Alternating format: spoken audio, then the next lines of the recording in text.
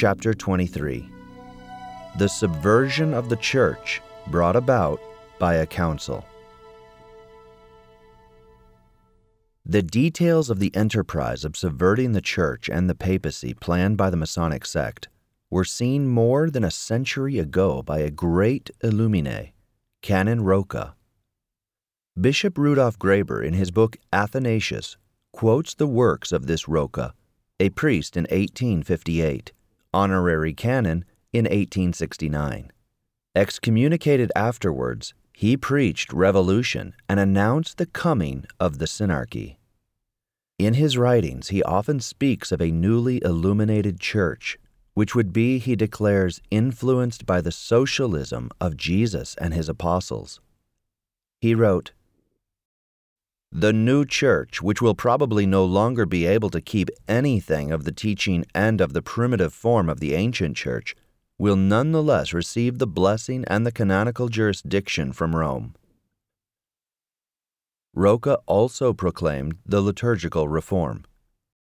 He writes, "Divine worship such as the liturgy, the ceremonial, the ritual, such as the prescriptions of the church regulate them, will undergo a transformation following an ecumenical council, which will give it back the respectable simplicity of the apostolic golden age, in accordance with the new conditions of consciousness and of modern civilization."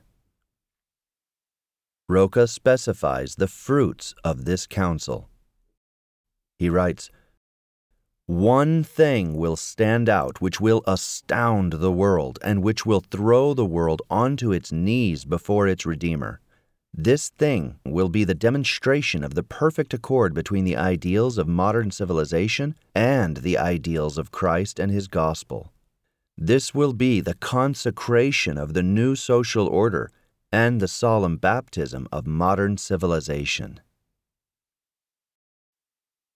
In other words, all the values of the so-called liberal culture will be recognized and canonized following the council in question. Then you have what Rocca writes about the Pope. He writes, "A sacrifice is being prepared, which will introduce a solemn penance. The papacy will fall. It will die under the sacred knife that the fathers of the last council will forge. The pontifical Caesar is the consummated host for the sacrifice." It must be admitted that all of this is likely to happen, as Rocca states, unless our Lord prevents it. Rocca finally designates the new priests who will appear with the name of progressive. He speaks of the suppression of the cassock, of the marriage of priests, so many prophecies. Observe how Rocca indeed saw the determining role of a final ecumenical council in the subversion of the church. It is not only the enemies of the church who have put their finger on the confusion that an ecumenical council would bring, which met at a time when the liberal ideas had already well penetrated the church. At the secret consistory of May 23, 1923, relates Father Dulac, Pius XI questioned the cardinals of the Curia on the timeliness of summoning an ecumenical council. There were about 30 in attendance: Mary de Val, Delay, Gaspari, Bojani, Bio. Cardinal Bio was saying, "The existence of profound differences in the midst of the episcopacy itself cannot be concealed. They run the risk of giving place to discussions that will be prolonged indefinitely." Bojani recalled the modernist theories from which, he said, a part of the clergy and of the bishops are not exempt. He writes, "This mentality can incline certain fathers to present motions, to introduce methods incompatible with Catholic tradition." Cardinal Bio is still more precise. He expresses his fear of seeing the council maneuvered by, quote, "the worst enemies of the church, the modernists, who are already getting ready, as certain indications show, to bring forth the revolution in the church, a new 1789.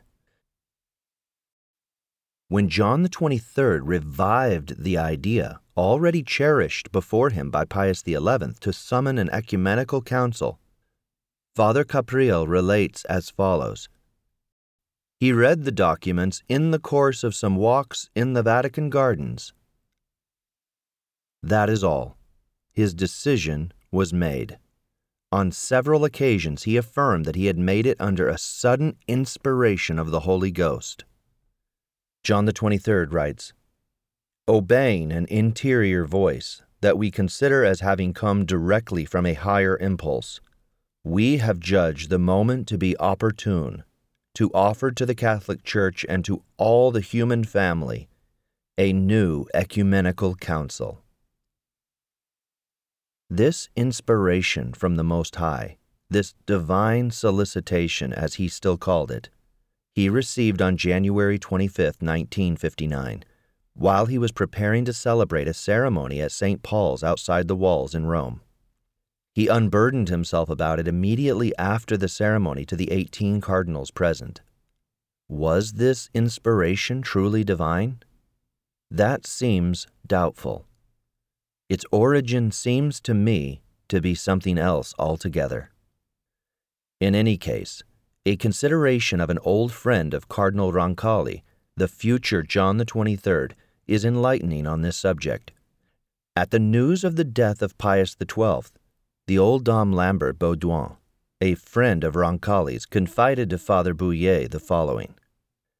If they elect Roncalli, everything would be saved. He would be capable of calling a council and of consecrating ecumenism. As Father Bonterre shows, Dom Lambert Baudouin knew Cardinal Roncalli well. He knew in 1958 that Roncalli, once having become Pope, would bring ecumenism to reality, and that he would do this, if at all possible, by means of a council. Indeed, he who speaks of ecumenism speaks of religious liberty and liberalism.